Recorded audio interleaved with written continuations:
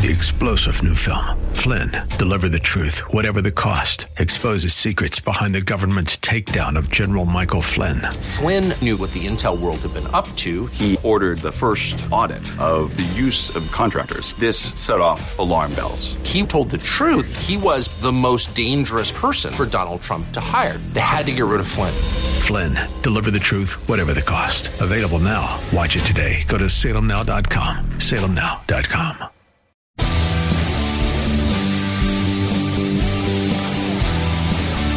Are you looking for truth from God's Word that you can understand and apply to your life? You'll find it today on Make It Clear with Dr. Stan Pons. Listen now as Stan makes it clear.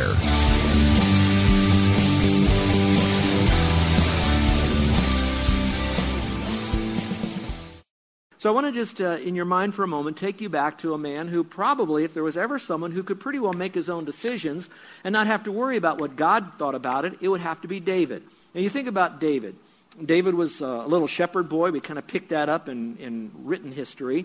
And we know that God took him from behind the sheep, used him in a mighty way to bring down Goliath, and shortly thereafter he was groomed and ready then to become arguably Israel's greatest king. And in that position, he was a man after God's own heart, and he did some tremendous things with his life, besides just slaying animals that would come against his sheep, to being able to make Israel one of the greatest, if not the greatest, nation in all the world at that time. And he did some magnificent things with his life. Now, I know he had some pukas in his character, some fatal flaws in his testimony, etc. But beyond all of that, he was a man who did great things. If there was anyone that probably could just lean back and make his own decisions and 9 out of 10 times have a successful result, that would be David. But that's not the case. This man, who was such a mightily used man of God, still had an attitude. And that attitude is the attitude that I hope that we'll bring to this message as we conclude this series, at least this part of it, today. And it's found in Psalm 143. And I want you to look at this verse, and maybe you would like to use it as a memory verse as you dig deeper into this whole concept of discovering God's will. It's Psalm 143, verse 10. And here's what David wrote. It's a prayer of deliverance and guidance, and it's actually coming from David. And here's what he said, a very simple verse. It says, in his heart to the Lord, it's a prayer. He says, teach me to do your will. So in other words, he's already assuming God is going to reveal his will, and that when he revealed his will, he was going to do it, and I'll add this in there, no matter the cost. So I would hope that our attitude today as a faith family would be, Lord, I know you have a will for my life. I am going to trust you to reveal your will for my life, and when you reveal your will for my life, I will do it no matter the cost. But it doesn't stop there. Stay in the same verse. It goes a little bit further in verse 10, and it says this. He says, for you are my God. So immediately he is recognizing you are the large and in charge of my life. You are the CEO of my life. You are my God. You're the only God. You're my God. You are it for me and I'm for you. So he already sets it up by saying, I want your will. I want to know your will. Why? Because you are my God. Then the first part of the last part of the verse is this. Let your good spirit lead me. And it talks about on level ground or stable land, etc. But the idea is, all right, I want to do your will. I want to know your will. I want to do your will. I want you to teach me your will because you're my God, and I want you to lead me with your spirit. So when you come to today's message, I hope that your heart is, Lord, I know that you have a will for my life because I exist, and you exist. And I want you to teach me that will, and then I want you to teach me to do that will, and I recognize the tremendous implication of the Holy Spirit in my life to guide me through the very center of your will. So before I go any further, even review from last week, my question to you is, do you really believe God has a will for your life? Yes or no? Do you believe that God wants you to know his will for your life? Yes or no? Do you believe that God wants you to do his will for your life? And are you willing to know it, to do it in his power, for his glory, no matter what? Yes or no? Now, that's something you have to answer privately. Now, I'm going to come alongside you, and I'm going to give you today and prepare you even for the next part of our series when I return back from our trip. So you need to know this. So let's go back for just a moment for a very quick review. You may leave now Psalm 143 and go to Romans chapter 12, verse 1 and 2.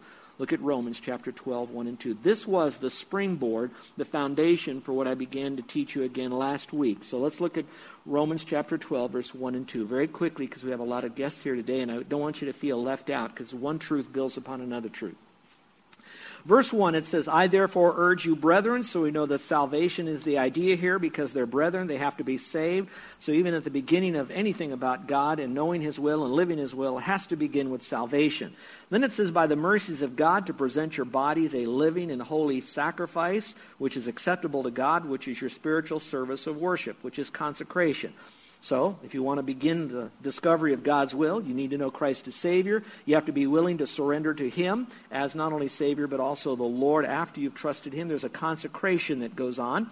And then it goes on in verse 2, and be not conformed to this world. So that's a separation. So there has to be not amalgamation of my Christianity with the world system. There has to be a separation from the world's value system, the world's thinking. So there's a separation.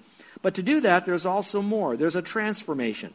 It says that we're not to be conformed to this world, so there is a split here from the world thinking, the worldliness, the world thought patterns, but be transformed how? By the renewing of your mind. Why? And this is where we're going. So that you may prove or discover through testing of all of this what the will of God is. That would be the general will of God, just God's will for everybody's life. And we can go a little bit further and say, what is the more specific will of God for your life and what it might be? Now look up here for just a moment before I finish that.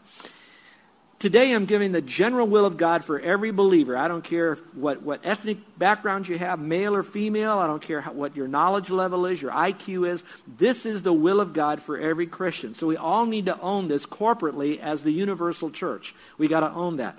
When I return from our trip, I'm going to continue on in Romans, and I'm going to now start lasering this down to what would be God's will for my life, because I am different. Everybody is somebody in his body, but at the same time, we're all a little bit different in his body, and God did that for a purpose. And so there is a more specific will that he has for your life. We're going to talk about that and how to discover that. Now, that's going to be important for some of you, that you're at a stage in your life and you're saying, where do I go to college? What do I become? What do I do? What do I do with my life? What kind of a tool did he make me? Am I a painter? Am I a plumber, so to speak? How does he want to use me? You want to be a part of that message, because we're going to show you how that fits in. Those of you that have been locked in and you say, I can't quit my career now. I now discovered I wasn't designed for that. I have no fruit or fulfillment in that. Therefore, I shouldn't have gotten into this thing. I'm doomed forever because I didn't know these truths at the front end, and I've lived 20 or 30 years in this end of all this junk. What do I do then? I believe God will still, he allowed you to get in there, use how he's made you to take that lemon of life you've had or career and turn it into lemonade, preparing you for the time that he releases you from that into a whole new relationship or career or opportunity for your life. And you're on that wonderful edge. That's why you want to own these truths way beyond what I'm giving to you. We're going to cover that later on. Let's go back to the will of God again. It's still follow the train. The general will. What kind of general will is it? And what kind of specific will is it? Go back to the verse 2. At the end of it, it says, what the will of God is, that which is good and well-pleasing, acceptable, and perfect, maturing, completing you so that you can reach your full potential of what God wants for you. That would be the will of God. So that is our foundational truths right here. So my question is, have you trusted Christ as Savior yet? Secondly, have you consecrated and dedicated yourself as a believer in Christ, not to get saved or to stay saved, but because you are saved? Have you separated yourself from the world's thinking? And I would say that comes in maybe two general phases. The first is where you willfully choose once and for all, I do not want the world's way of thinking, the philosophy, their value system. That's one. The second is it's a moment by moment separating, because we keep drifting back into their value system. We get that. I do that, you do that, we do that. So we're constantly moving away back. So it's a one time, and it's a moment by moment slipping back into God's system again. And then finally we do it by transforming our mind. And I'll say a little bit more about that in just a moment. But again, the transformation of our mind comes from when we own Scripture. If you really want to know God's will, it sounds so trite, but I think this is the key. If I want to do and know and do God's will, then all I need to do is know and do God's word, because his will is all wrapped up right here. And if I'm living this out in my life, the rest of the stuff is going to kind of like on a Chinese checkerboard. You roll some marbles on there, it'll kind of find its right hole and stop there. And you'll be like that as long as you're committed to the Word of God, knowing it and doing it, and you're in the Word, abiding in it. So to know God's will is to know God's Word, and to know God's Word, you'll be in God's will. All right, that being said, let's take out our notes from the last time we were together, because what I've done is a study on the phrase, this is the will of God, at least in exactness or closeness to it, so you would see what is the general will of God for my life. One more time. Number one, it is to be saved. The will of God for my life is to be saved. You might wonder, why do you keep going back to that? Because there is no life apart from His life in me, regenerated so that I could have eternal life. You must be a Christian. All right? If not, you're like a blind person in a dark room that has no light, looking for a black cat that's not there. All right? You need to know Christ as your Savior. And it says it here. The Lord is not slow about His promises, as some count slowness, but He is patient to you. In other words, He's given you time and time again, not wishing for any to perish, but all to come to repentance, a change of mind about who He is, who you are, and the way of salvation. Who He is, He's God. Who you are, you're totally lost, and the way of salvation is by faith alone in Christ. You've got to change your mind, and then take the next step and place your faith in Jesus Christ. So I pray that you'll do that. We've lost some people in this island this week through automobile accidents. We see that in the paper, have we not? We've lost some people through cancer and heart attacks. Have we not? We've lost at least one woman this week because her husband stabbed her to death in front of their 10-year-old. When that lady woke up that morning, I don't believe she was thinking that was going to happen to her. Who does? Who would? I wouldn't. People in the wreck, they would never got in the car. Why am I telling you that? We don't know when our heart stops beating. So God is patient with us. You're hearing it again. Please trust Christ, because once it's over, it's over. One person said, God is probably only obligated to give the gospel once to you. After that, you've had it, that's it. But I'm telling you, God says, I am still patient with you. Trust Christ. So that's number one. Now, once you trust Christ, something happens. You have a light that goes on inside of you, an ability to begin to understand the Scripture. You have a power source with the Spirit of God within you. So all of a sudden, it's kind of like a whole new world opens up for you to be able to discover God and what He has for your life. And how beautiful that is. So let's go to number two. And that is, the next is to be Spirit-filled, which sounds, it's a pretty good transition. First, I got to be saved, then I need to be Spirit-filled. So let me explain what that means. So let's go to the verse, and I'll give you what the phrase means. It says, so then, do not be foolish, implying we could be foolish. And so he's saying, so don't be foolish, so here's what you do. Understand what the will of the Lord is. Okay, I want to understand what it is. I want to understand it so I can do it. Then it says, don't be drunk with wine, for that is dissipation, or that's destructive for you. Then he says, this is the will of the Lord, but be filled with the Spirit. And we'll stop there for a moment. Let me talk about the saved and the Spirit-filling. When you trust Christ as Savior, at that moment, Ephesians 1 says that you get all of the Holy Spirit. You don't have to ask Him for more. You don't have to change your life to get more out of Him. You have all the Spirit the moment you trust Christ as Savior, all right? He is resident in you the very second, the very nanosecond that you trust Christ. But that doesn't mean He dominates your life. That's what the word fill means. When we hear the word fill, we think of a glass of water and we pour water in it, and so the glass is filled. So we're filled with the Spirit. No. That glass is indwelt by the water.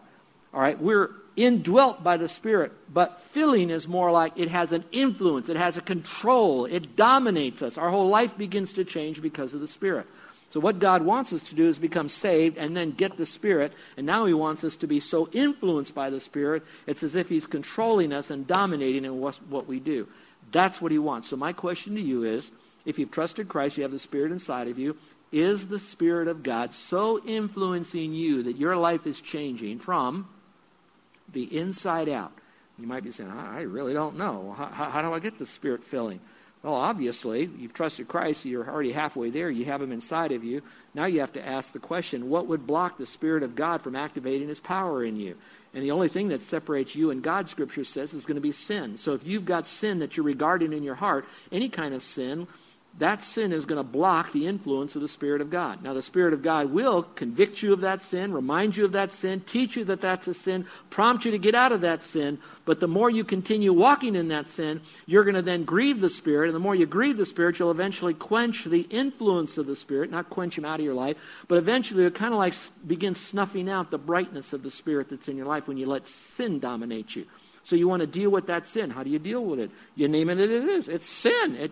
Jesus went to the cross for that. I name it as God sees that sin. I hate it like God hates that sin. And now I confess that sin to the Lord. And whoa, he then says, I forgive you. I cleanse you. I give you a do-over now. And all of a sudden now the Spirit of God starts really becoming, watch the word here, awakening you. Now he's already in you and he's already fully awake, but it becomes like it's awakening inside of you. And all of a sudden now you're saying, Spirit of God, I want you to so influence me. Now watch this. In order for him to influence you to know it, he's going to influence you according to Scripture. So don't look at what the world or the so-called pseudo-Christian world is going to tell you if you have the Spirit. They're going to say if you have the Spirit, you're going to do all sorts of wild and crazy things out there. The best way you know you're influenced by the Spirit is you're going to be doing His Word, because the Word is synonymous in a sense to His Spirit. So for influence into the Spirit means you're going to be influenced by the Word of God. Where does that begin? You're going to have a new love for the Word. You're going to want to be in the Word. You're going to want to know it correctly and clearly. And you also want to live it out consistently by a Spirit. And so all of this, you become Word-based, Word-driven, influenced by the Word. Influenced by the Spirit, Spirit-filling. Now, get last week's message, because I began to open it up in the passage of Ephesians that's found there that'll show you some tangible ways that the Spirit of God will show you that He's filling your life. Obviously, it's going to be pretty simple. It's singing the right songs. It's going to be saying thanks. It's going to be submitting to one another, things like that. It's in the passage. Let's go to number 3. We covered this last week, and that is to be sanctified. We need to be pure, and that's kind of with that sin thing. So in other words, we want God's will, but we also want our flesh nature of passion and sexuality and sensuality and all of that. And God says, no, sex is not dirty and it's not wrong. It's what you do with it and how you do it and why you do it with what you're doing. And you're always thinking about satisfying the other person, and that other person should be your mate of the opposite sex. And it says here in verse 3 of 1 Thessalonians 4, it says, for this is the will of God. Did you mark that in your Bible? For this is the will of God. I want to know God's will. Okay, what's God's will for my life? Before I get down to do I get a Honda or a Camry or something? I need to know, what does God want me to do? He says, your sanctification. What a word. We never use that word, sanctification. It means to be set apart, made pure and holy for a purpose to glorify the Lord. But in this context, what does it mean? That is that you do 4 things. Abstain from sexual immorality. That means get as far away as you can from moral impurity as you possibly can. Don't even go near it. When you find yourself getting jazzed up and revved up with all of this, and you know it's not in the context of godliness according to the Scripture, then you know you want to get away as far away from that as you can. Abstain from moral impurity. Don't go anywhere near it. My mom used to say, Stan, if you sleep too close to the edge of the bed, you're going to fall out. If you're going to play with fire, you're going to get what, everybody? All right, so if I play with this stuff, I might think I'm just curious, I'm just a little intrigued. I want you to know the rest of these will be violated. Your body will take control. Your passions will go nuts in your life, and you'll defraud all the people that are around you. Now, if you need a testimony, it happened this week, or probably over the last few weeks it came out, with Ashley Madison. Have you been following the news on this Ashley Madison? It was set up, and it's not the only website, I'm told, that you can go to this website, you do certain things to get into this thing. Your motivation is to have an affair that you won't get caught with other people that want to have an affair. And believe me, I've never gone to that site. Am I glad I haven't? Now, let's go back to this, though. This site has been so used today, and they've plotted it through all the different states of the United States, every state. And Hawaii is almost in the middle of how many people have used Ashley Madison. The highest concentration of people who've used it, interestingly enough, are those that are surrounding Washington, D.C. with a 15-mile radius, more out of that group than anywhere else. Now, with that, there's a big lawsuit that's being developed and launched now in the country of Canada that's a $500 million lawsuit against Ashley Madison. The problem what they're doing with this is they said Ashley Madison should have had more control over their security because they had a security breach. And because of this, all this stuff has gotten out, and it has just messed up people's lives. And it's their fault for not controlling their security and I'm reading all of this stuff, and I'm saying, this is crazy. That is not the problem. The problem is that people would go to a site like that for the purpose of whatever. I just want to see what it's like. I'm really not going to touch it. And we've seen YouTube evangelists go down. We've seen reality TV people go down, and it's just coming out now. I talked to Pastor Dennis yesterday, and I said, Pastor, I want to tell you something. You ain't going to find me on any dark website with my name next to Ashley Madison. And he said, you're not going to find my name there either. And I'm going to tell you that that's, in this verse, that's abstaining from moral impurity. You stay away from it as far as you can. Even the curiosity part raises eyebrows and puts you on a slippery slope into something that'll destroy you. And then you only hurt yourself because remember what you did say? I want to know God's will. I want to do God's will. Well, if you do, you can't do both. It's one or the other. All right? And so in this case, stay away from it. The second one is control your body. And you know that our body is filled up with hormones and all of the rest. And so sometimes our hormones now take over when we're not doing what we should be doing. And then we've got to control our body. And we've got a real problem. Subdue your passion. It says not lustful passion like the Gentiles who do not know God. So we have to subdue our passions. I think the best way to subdue your passion is to control your mind. Control what you're thinking about. Keep your mind on Christ, etc. That's important. But the phrase that caught me right here is this. You know what it says? Like the Gentiles who do not know God. Gentiles have a little bit more excuse. Now, I know they've got the conscience, Scripture says. We learned this in Romans 1. They have a conscience to govern them, but after a while, the conscience gets seared and burned and fried and calloused, and so the conscience is almost ineffective in a lost person. We have it too, but the lost have that. They also have the law of God written in their heart, but they've kind of shunned that so much, so now they're just running pell-mell to this stuff, and so that's what the Gentiles do. It's like, what do dogs do? They bark. What do cats do? They meow. Okay, that's who they are. That's their nature that they do that. But it says for Christians, you ought not to be like these Gentiles. Why? Because you have a new nature in you. You've got the Holy Spirit inside of you. Your conscience should not be seared. You've got the Word of God. You should be surrounded by other people that are reminding you, encouraging you, and rebuking you, and teaching you, and modeling for you godliness in your life. You shouldn't do this. And so this was written to those who are Christians. So Christians, stop this if you want to know the Word of God and the will of God for your life. And the last is treat others fairly, because when you do this, I just couldn't help but I read the words of the husband said this. He said, my wife forgave me and God forgave me. And I kept thinking it should have been in the other order. God forgave me and my wife forgave me, but whatever it is. And I got thinking, why did she have to forgive him anyway? She wouldn't have if he abstained from moral impurity. So if you really want to have the right kind of life, folks, you've got to own this stuff. If you want to know the will of God, here it is. Trust Christ as Savior, get saved. Secondly, let the Spirit of God influence you so that you are living this out. Thirdly, make sure you take care of the sexual issues in your life that are unbiblical. And if you do that, that's that sanctification, that's that purity. You will now begin that wonderful path of discovering the will of God. The rest are pretty simple, so let's go through these quickly and we'll be out of here for today. Number 4 is submissive. This deals with people that have a problem working under authority. And you can always hear them because they're generally griping about their bosses, they're griping about their supervisors, they're griping about their husbands, they're griping about their parents, they're griping about the leadership in a church, they're griping about those that have any rule over them or any influence over them in a particular institution. And notice what this verse says. It says, submit yourself for the Lord's sake to every human institution. Underline that if you will, every human institution. And then it talks about whether it's king or governors, etc. And then it goes a little bit further. It says, for such is the will of God, that by doing right you may silence the ignorance of foolish men. And then it goes a little bit further, and it talks about the kind of submission that we ought to have. Let me talk about that here for just a little bit. When this was written, the United States of America and the U.S. Constitution was not written. Our way of government, best as I can tell you, was not activated here. Little bit because you had the Greek system and you had the Roman system, etc., but it was still so despotically different than what we have here. So you look at all the different governments that are out there. Is one better than the other? The answer is yes. Is one the right one, the only one, the correct one? This is the right government? No, there isn't. There's going to be flaws in every one of them because we're all the government is designed by and lived by fallen people. All right. So that would tell me that in this scripture, it didn't identify what government. It just said, obey those that have the rule over you, in this sense, those institutions of man.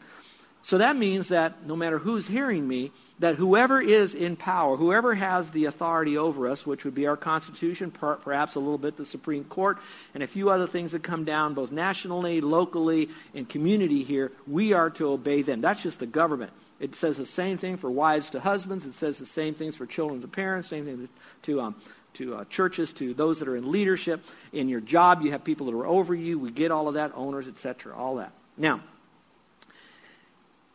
here it says we're to do that. Why are we to do that? because we're doing it for Christ's sake, for the Lord's sake. We're doing it so that we maintain a testimony. We can show to the world. The biggest way we show to the world is so much, me, my, mine, I'm in power, grumble about everybody who's in authority. I could always do it better. They're bad, they're this, they're that. I hate this, hate that. Run up against all these people. They have a problem with authority. Christians are the ones to show you this is how you submit under authority. Now stay with me now. Okay. Let me go back to all those authority figures, whether they're pastors or parents or padres, so I can keep all my P's together, fathers or husbands in the family. Listen carefully. We who are in authority really ought not to be in authority if we cannot live under authority. Did you catch what I just said? We ought not to really be in authority if we can't live under authority. And so those of us who are in authority, if anyone should show what we submit to, we should demonstrate to you a full consecration of surrender, submission to the lordship of Christ in our life from the inside out, totally. You're listening to Make It Clear with the teaching of Dr. Stan Ponz, founder of Make It Clear Ministries. Make It Clear is dedicated to taking the Word of God with clarity into every person's world.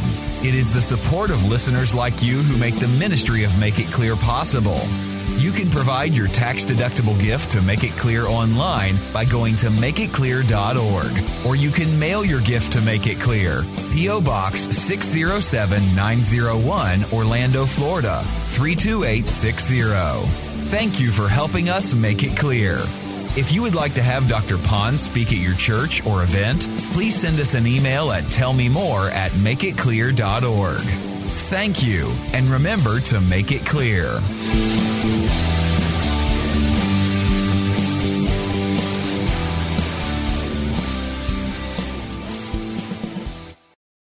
Three-star General Michael J. Flynn, head of the Pentagon Intelligence Agency, knew all the government's dirty secrets. He was one of the most respected generals in the military. Flynn knew what the intel world had been up to. He understood its funding. He ordered the first audit of the use of contractors. This set off alarm bells. The explosive new documentary, Flynn, Deliver the Truth, Whatever the Cost, uncovers the facts behind this scandal. Flynn told the truth. He was the most dangerous person for Donald Trump to hire. I find out the worst enemy that I'm going to face in my life is right here in America. They took my assessment and they wanted me to change it. And I was like, I'm not changing it. They had to get rid of Flynn. With in-depth interviews, archival footage, and never-before-seen personal records of the man behind the headlines. I just felt like I was drowning. Flynn, Deliver the Truth, Whatever the Cost. Available now. Watch it today. Go to salemnow.com. salemnow.com.